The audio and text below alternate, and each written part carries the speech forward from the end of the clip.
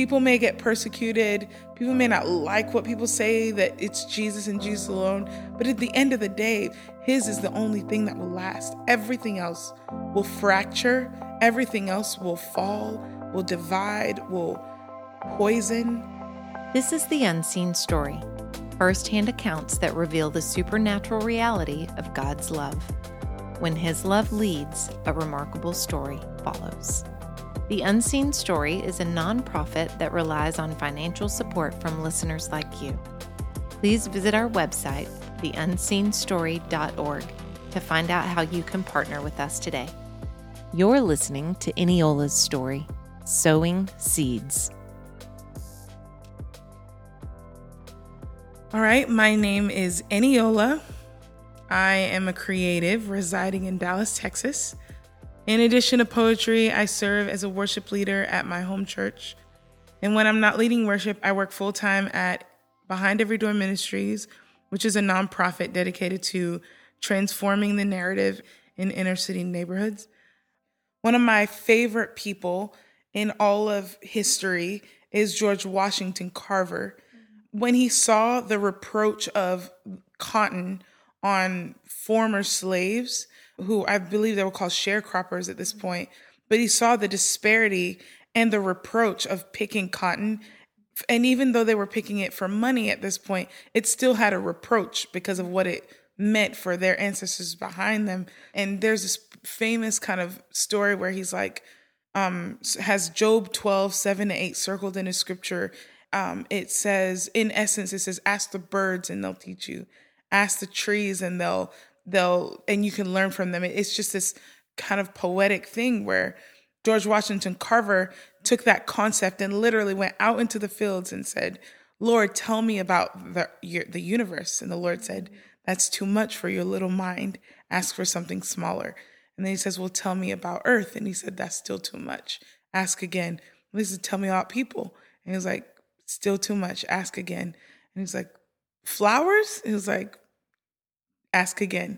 And he said, the peanut? And he's like, there, right there. He said, and according to George Washington Carver, the Lord spoke to him and said, I want you to find the amino acids and separate the fats and the oils. And what we have now are over 300 uses of the peanut, but not only the peanut, but the sweet potato as well.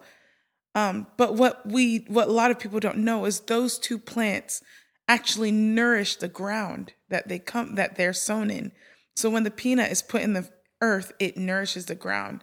And George Washington Carver got that information from the Lord, and he set in motion a way for African Americans in that time, former slaves, to not have the reproach of picking cotton, but to now sowing seeds that not only nourish the ground, but also has so many uses and brings prosperity and economy to their lives.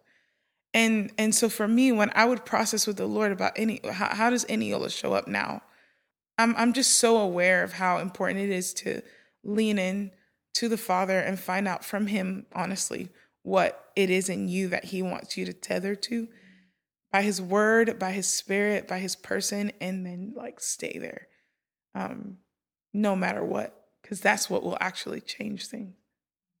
I see the value in marching, in protesting, in nonviolent forms of protest. And I see that I've seen it in history. And I also know that there's a time for everything, and what God will do in one generation looks different. For George Washington Carver, it was the peanut. For Martin Luther King Jr., it was the silent marches. And for Eniola, what is it, Lord? And I felt like the Lord said, you need to sow seeds to see orchards. Because biblically, when someone works the land, they should eat the fruit of the land. But in America, there's been a very painful divide between that. And so where one ethnicity, one group of people worked the land, the fruit of that land was taken from them and given to another group of people. And so now there's a reproach. And now we see areas where there's high levels of disparity and poverty. and then areas where there's high levels of the opposite of that. And it's like, wow, shouldn't it be that you're eating the fruit of the land that you worked for, that your ancestors worked for? After the death of Ahmaud Arbery, I got a lot of like text messages and calls and Instagram DMs from close friends who, on one hand, were like, "How are you?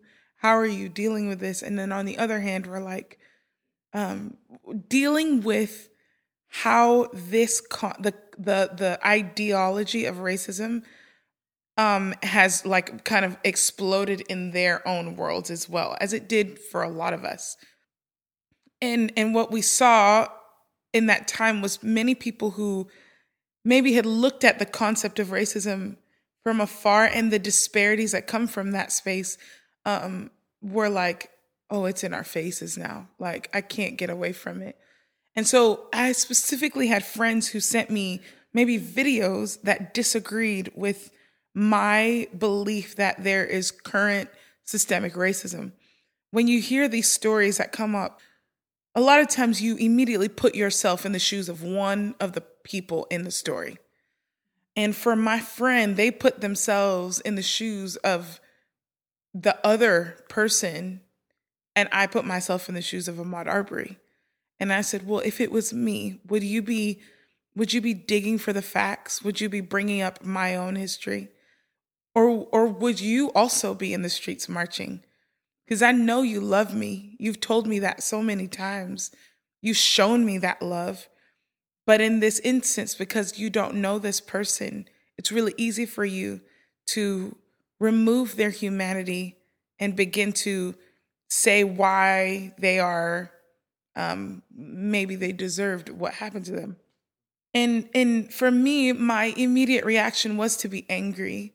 So I had to navigate the anger in my heart. I had to figure out like, all right, God, I don't want my narrative to be told by any movement, by any person, because Eniola is not a movement. She's a person with a heart that has an opinion and emotions and feelings.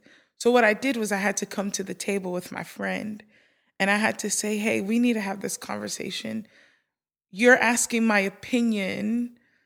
For a little bit of context, the video that my friend sent me, the title of it was called "The Truth About Ahmaud Arbery." The video was kind of deconstructing what happened in a way that made it almost less of what it actually was and more of something that was easy to kind of explain away. And I told my friend, I said, hey, I cannot give you my opinion on how this feels because I'm not in the business of deconstructing these stories. I'm not in the business of, and maybe there's a time for it, but I'm not an investigative reporter. I'm Eniola, your friend who's seen someone who looks like her be killed, and not for the first time, in a nation that has a history of killing people who look like me. The fruit of that conversation was depth, was my friend looking at me and then saying, Eniola, one of the reasons why it can be difficult to be in a space with you is because you carry this so heavy in your heart to the point that when you begin to talk from that place of passion, I feel like the anger that you have towards the situation, you have it to me. And so you've predetermined that I'm also racist, or that if something comes up in my heart, that there's no grace or room for me to make a mistake. And I was confronted with my own, like the way that I hadn't created safe space, while simultaneously thinking like, why do I have to be the one to create safe space for you? You know, it was all of those feelings when you're talking to me, even if what you're saying is from a place of generalizing the situation, I'm going to do my best to bring it down to the two of us in this moment. And if there's something you're not understanding, I'll do my best to help you understand. And if I'm exhausted, I'm going to tell you that I'm tired. And it's just kind of staying at the table and remembering I don't want an illusion or a shadow of unity. I want the reality of oneness. I want to be one with you. And that's going to take more work than unity. Unity, we can be really comfortable with. We can be unified in the fact that we both think racism is terrible, but we're one when, when something happens, when you watch a film or hear a joke and you're like, I can't laugh at that because that's my sister / me. When oneness is more about humanity. And unity honestly can be about maybe our comfortability. When I go to places and go to people, like I sit in the car before conversations and I ask the Holy Spirit to, in any way that maybe I have relinquished his leadership, I want to recalibrate my heart because I want to come back to wherever you are, so that when I'm talking to people, that it's you that is exchanged. It's the oneness that only comes from the Lord. I'm gonna become a person whose hands are open, who I'm holding fast to my allegiance to Jesus. But then when it comes to, for example, the political conversations, it's really easy. Politics is about ideals. Politics is not about people. And so I find that my political leans, I'm finding I need to walk open-handedly.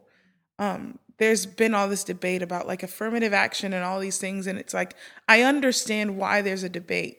The debate is because that isn't the solution. The solution, welfare is not the solution. They are Band-Aids that don't even do justice to the disparity.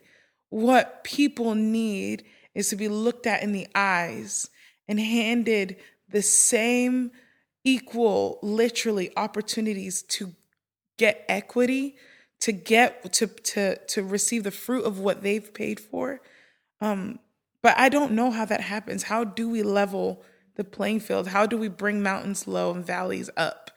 And so I think our generation's job is to do that in the mindsets of our kids. Like, we start by teaching them a kingdom perspective on life, not a religious, not a political, but a kingdom perspective. And then they take, the Bible says, train up a child in the way they should go. They take the way they should go with the tools that they've been handed. And then they build a reality that maybe I can't fathom because I've never seen that before. I imagine if George Washington Carver knew that years from now iPhones would exist, he would have thought different about life. But I don't even think he could fathom like people being able to see what someone else is doing over there on a device this big at all, And so there are things we cannot fathom, but there are ideas and ideals that we can intentionally pour into the generation coming, and honestly just become people who are like, I cannot live a life where I exchange what I need to give the next generation for what's comforting for me right now. Like, I have to be willing to die for this. And so we sow seeds to see orchards. I think that's something I've adopted. The Lord put in my heart, because I was like, God, I don't know how to do this without you. And I was like, God, I'm going to sow seeds to see orchards. I might not see the end of it in my lifetime, but my kids' probably will, because of what I've done. And I really believe, like, the expression of today and the expression of what needs to happen and what needs to change has to be rooted in the kingdom, because it actually is the only thing that will last. Like, people may get persecuted, people may not like what people say, that it's Jesus and Jesus alone, but at the end of the day, because Jesus is who he is, his is the only thing that will last. Everything else will fracture, everything else will fall, will divide, will poison. But Jesus, there's already a trajectory that involves everyone. The Lord is bringing about a people who are like, it's not just my justice, it's justice, period. And it's righteousness. And those two things come from the Lord, and they're a river that starts at the throne. And then it flows and brings healing to the nations. We encourage you to ask Holy Spirit what He wants to say to you through this story.